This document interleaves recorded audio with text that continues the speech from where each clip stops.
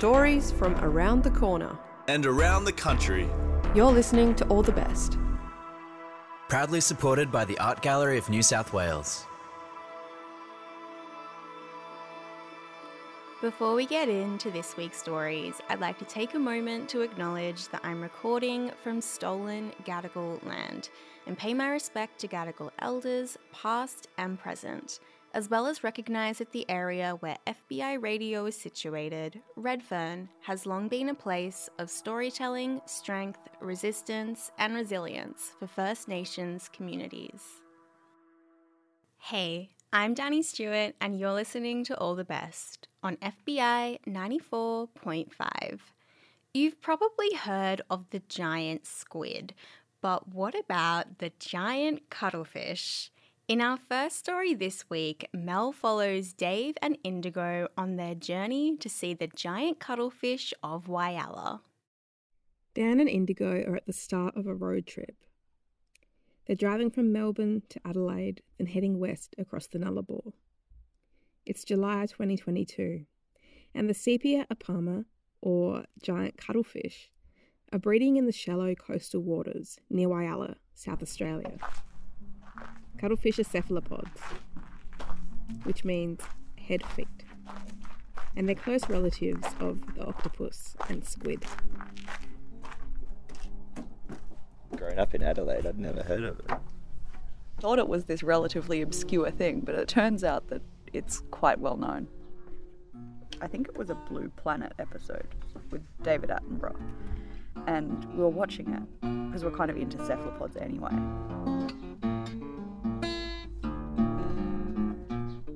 And then he goes, off the coast of South Australia in Whyalla, and we were like, what? That's close by. We should go there.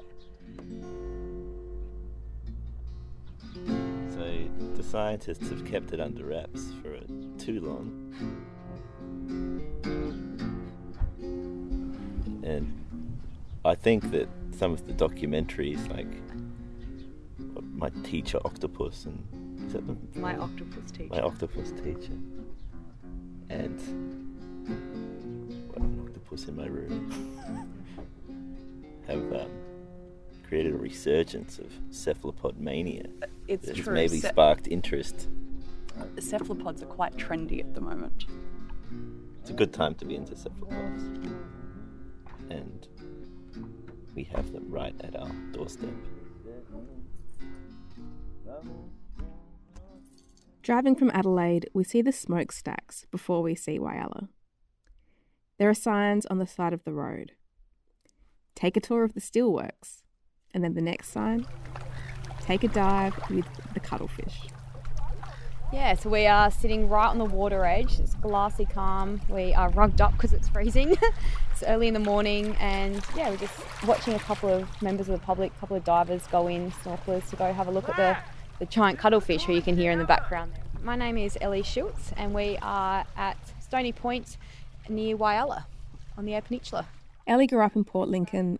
She studied marine science and she's a volunteer at EMS, experiencing marine sanctuaries. During the cuttlefish breeding season, every year from around May to July, she helps out as a snorkel guide. No, so this area here is the Upper Spencer Gulf Marine Park. Cuttlefish can't be fished through this breeding area, which is good and is what you want for such a unique place and the only place in the whole world that cuttlefish come up to breed, so it's important to protect it. According to the information display at Stony Point, in the late 90s, quote, 38 boats caught 270 tonnes of giant cuttlefish in 3 weeks, nearly wiping out the species.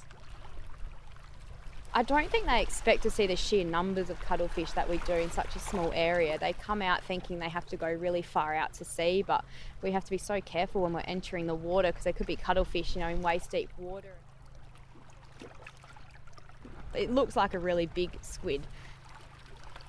they have huge mantles, so huge bodies, and they can Look at your torso. Look at Yeah, this they big look- alien head. It's almost like they're in two halves. Like, yeah, the head looks kind of like an elephant, but with like extra trunks. Bodies, and they can look bigger. So some of the males, like they can be up to like I think 40 centimeters long. I think they're They maybe like a foot spread long. out their think they're mantle and their tentacles and their arms as well, and they look bigger than what they actually are. For me, that's like, yes, I love this natural world and seeing the cuttlefish, but I just love taking people out and getting them, experiencing our natural environment and the cuttlefish. I think that's what I take home from it. That's why I love it, why I volunteer. I'm hoping for awe. Mm. Just like a sense of like, wow, nature's incredible. Isn't the world fantastic? That's what I really want out of like today. I want to like stare at. Cephalopod and its W-shaped pupils. Yeah, I want to stare one of these giant cuttlefish down and be like, hey. You know, it's not like you're just hanging out with a fish or whatever. It's like our last mutual ancestor was like a worm. And they've evolved eyes and hearts and brains completely independently of every other animal who has those things. But then there's still this like two different versions of evolved intelligence mutually recognizing each other. It's quite cool. Do you want to be recognised? Yeah, I think it's self-affirming, my existence, and this other cephalopod in the sea. I'm very open to what it might be. I don't want to project too much onto them, which I think I've done enough already.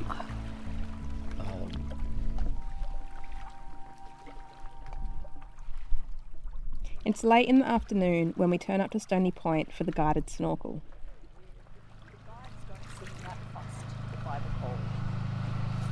No, look, they're just in here. What? They're just there? They're just Bit of there. They're just there? Yeah. That's insane. Take your gloves. Daniel and Indigo. Daniel and Indigo. Okay, and you've done your paperwork, have you? No, we haven't. Right. So if you can do one between two and just answer all those questions. Yes, yes. Medical conditions. No. Well, After we've signed in, it's time to suit up. It's much more comfortable now that it's on though. Getting it on was the worst bit. Trying to plumb a wet suit. Yeah, I feel like if you go into like a deep squat, when you're trying to get the legs on, it helps. Zip at the back. Inside out. Okay, zip at the back. Zip at the back, Dan. Have you put it on the front?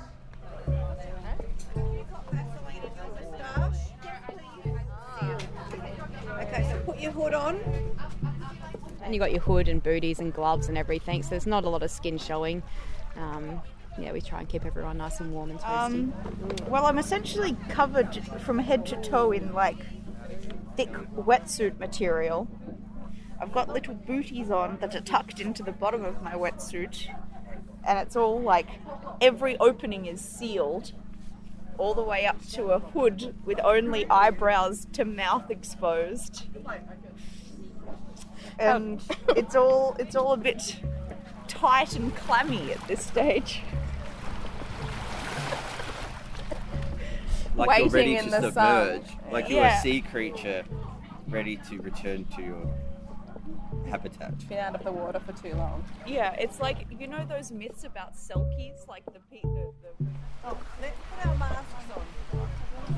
The mask will seal your face under your hood. Just do a little sniff in, and if you can sniff in, it's not sealing. Johnny's our fearless leader. Oh, All right, let's go. And then we head down to the rocky shore for a final briefing. we're going to go down along these big flat stones, Now it looks good and easy until you get just in the water, when the big flat stones end. With your fin on and just pull it on. And then turn around and do the other side. Okay? But if a wave knocks you over, you won't be the first to have stumbled into it. Let me just tell you a bit about the cuttlefish, what we're going to see. So, it's mating time. You've got a male, which are usually bigger, and a smaller female. The bigger male puts on lots of displays, fancy colours waving through him, purples, blues, greens. I don't know how they do that, but they change all their colours. But some little males are tricky. They're really clever. Because the big males will beat them up, they sometimes, because the male has got one more tentacle more than the female, for the obvious reason, right? And what the young boy does, he hides that and pretends it's a pretty female, and that way he can get close to the female. I've got you. And apparently the lady cuttlefish mate with lots of different men and then hold on to the sperm packets and select the one that they like the most. And apparently quite often the one that they like the most is the sneaky cross-dressing cuttlefish more than the big chest-thumping bull cuttlefish. Which is maybe why they've evolved to be smart, because the women are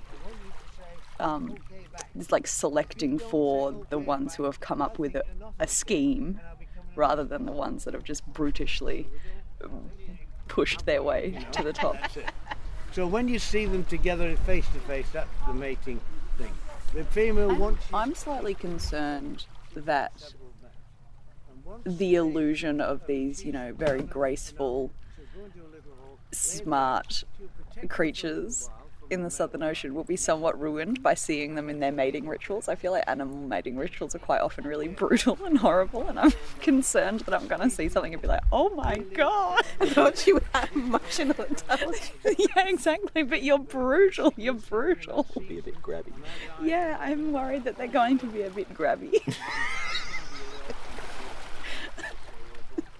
Right. But once the male has fertilised an egg, he's only got months to live. Limbs falling off. They kind of slowly decay. I think it's the end of their biological clock. And this is the last thing that they're compelled to do, is to come to this little bay in Whyalla. How they do that, I have no idea. But they come back and find it. Super clever. Get the on and decompose. Not a good. I don't want to be a. They're called cephalopods. Right. Okay. Shall we go?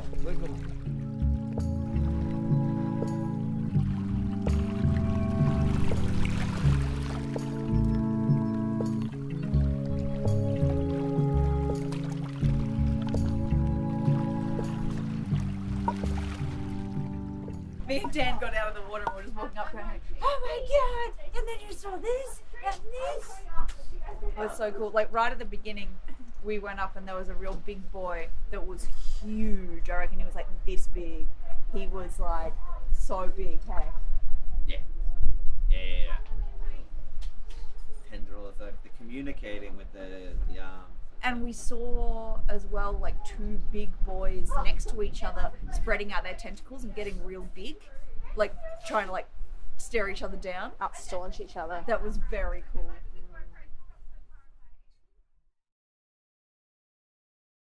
I feel like it would be quite poignant to look into the eyes of a cuttlefish and feel like you're being recognised.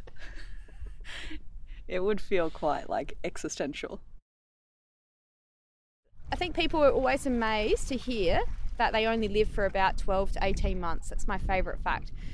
I think it really drills in the importance of protection of the species when we say that every single adult that you're going to see out here today, or any day they come out, will all be dead by, end of August. So all these adults are not feeding whilst they're here. They're out here for one reason, and that's to breed. And it seems to be. Something tells them to come here, to this little bay in Whyalla, at this time of year, every year. And the females will lay the eggs, and it's up to those eggs to hatch and survive and grow for that next generation. Otherwise, this whole subspecies of the giant cuttlefish are completely wiped out.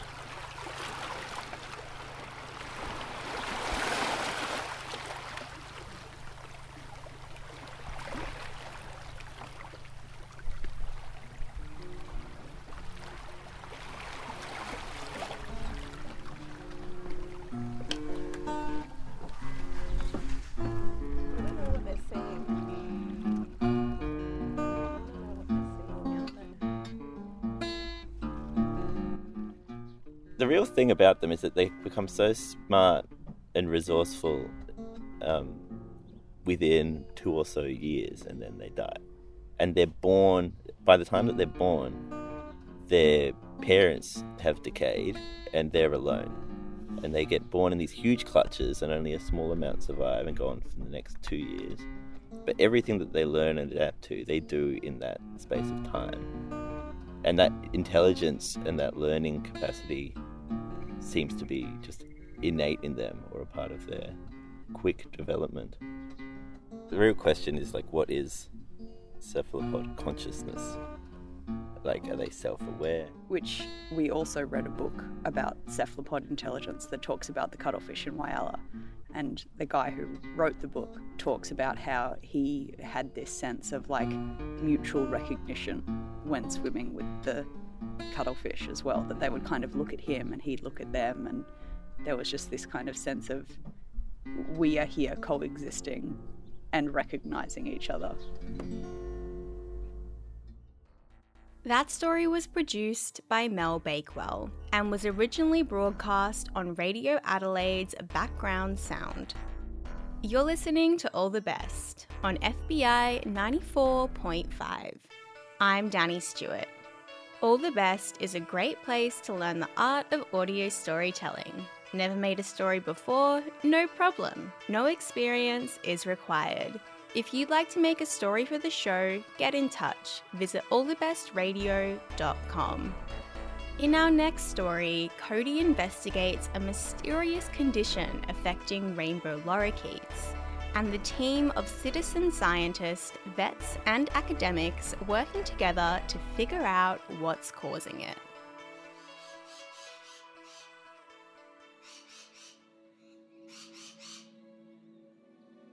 I think the first thing I noticed is the change of their voice. So the poor things are there trying to vocalise, and they just have this really distinctive voice change where they're trying to make that extremely loud lorikeet screech that you hear when they're healthy, but they can't.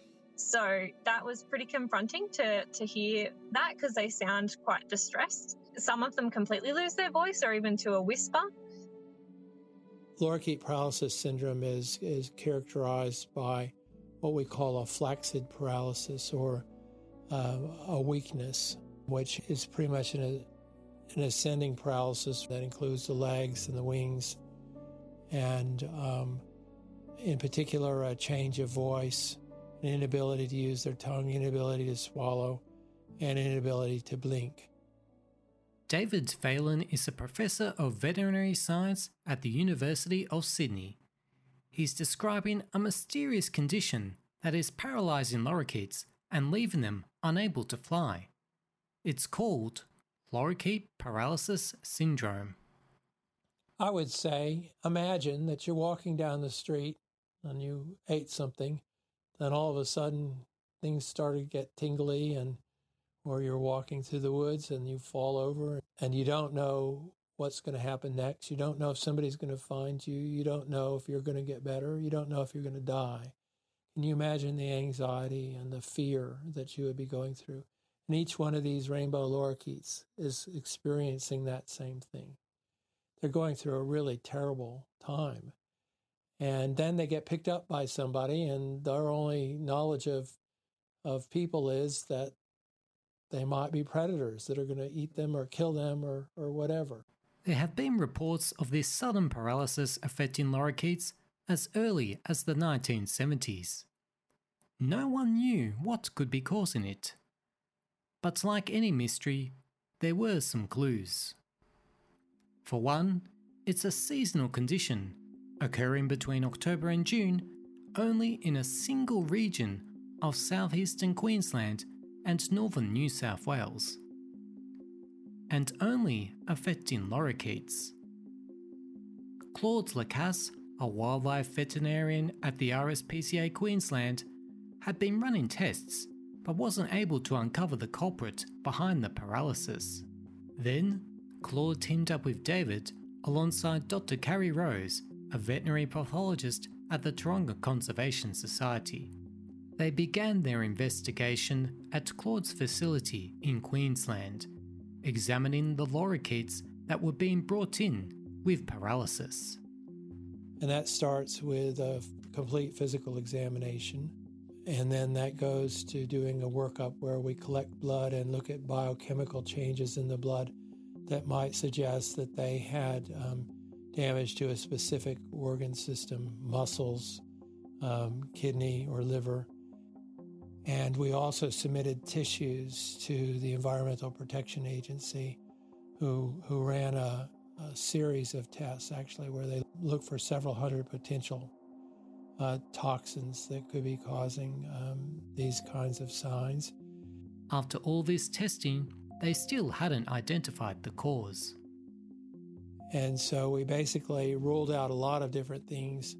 And so that left us with pretty much a suspicion that this was caused by an ingestion of a toxic plant. And the other reason that we thought that this was caused by the ingestion of a toxic plant is that it's confined to a certain region, which is possibly a region that these toxic plants might grow in.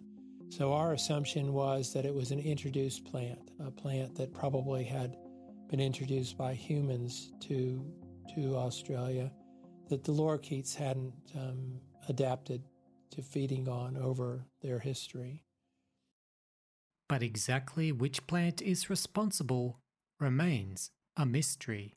Until the culprit is identified, lorikeet paralysis syndrome will continue to claim victims. Bronte Potts, a Queensland-based veterinary nurse, has seen the devastating effects this condition can have on lorikeets firsthand. There's no one working in a wildlife hospital that's not there because, you know, they want to make a difference and want to save animals and see them back out in the wild. Seeing, you know, the sheer volume that we see of lorikeets, which for, you know, the busy wildlife hospital that I've had experience in is, you know, in the thousands each year. They don't all make it, and that's really hard. And seeing them sort of, you put in everything and you see them struggle, and when they make it, it feels amazing and you feel like you've made such a difference. And, you know, you get to see them go to carers, and the carers are so passionate, and that you know, they will let us know when they've released them and things like that. Obviously not each individual, but they'll release a flock, they release them all together. And, you know, that's amazing. But certainly seeing them, you know, struggle and often not make it after giving it everything you've got is really tough. So it's something that, yeah, I think a lot of people struggle with.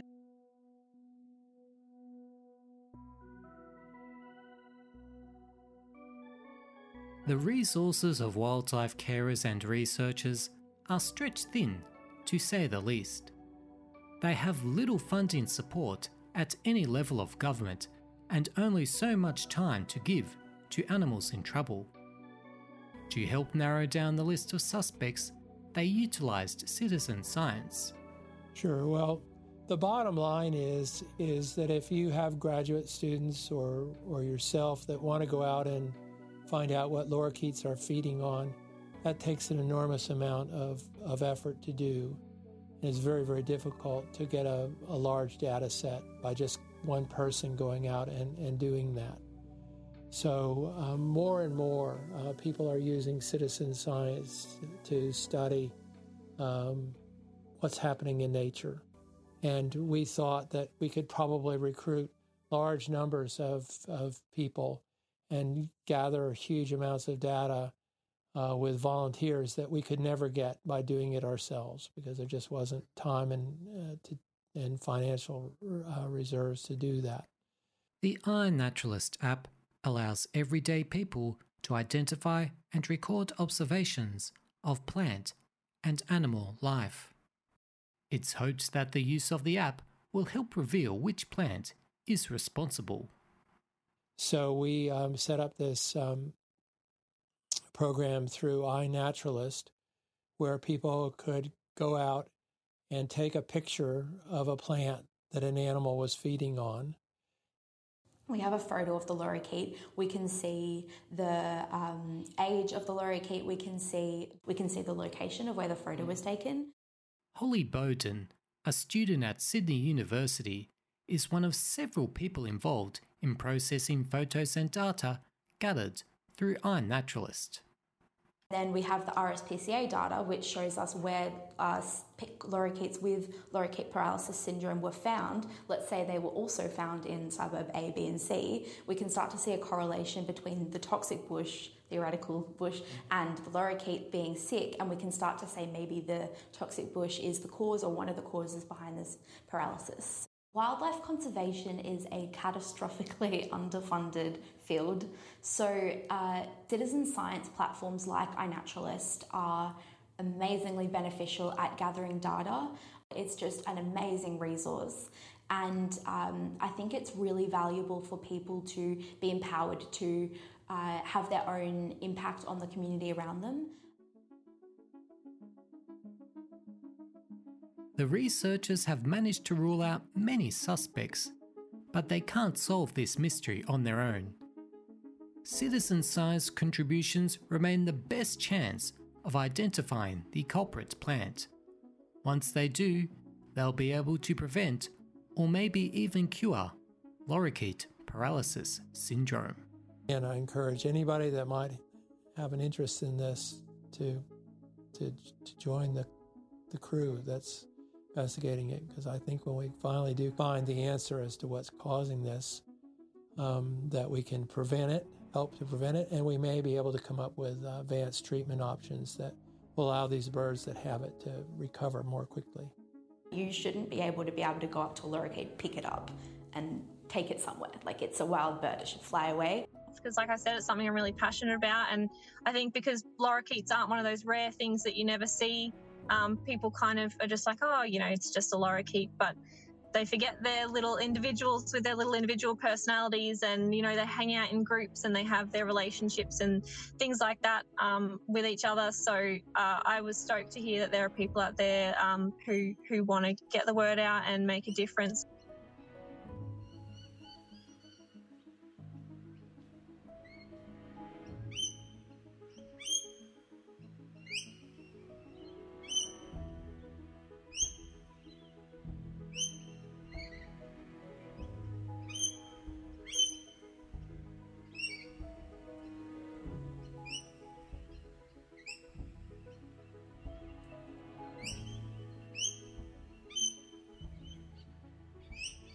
That story was produced by Cody Junta. Ryan Pemberton was the supervising producer. You can find links to more information about the Lorikeet Paralysis Syndrome project in our show notes. That story was produced by Cody Junta. Ryan Pemberton was the supervising producer. You can find links to more info about the Lorikeet Paralysis Syndrome project in our show notes. All the Best would like to acknowledge the traditional owners of the lands on which we make these stories and pay our respects to elders past and present.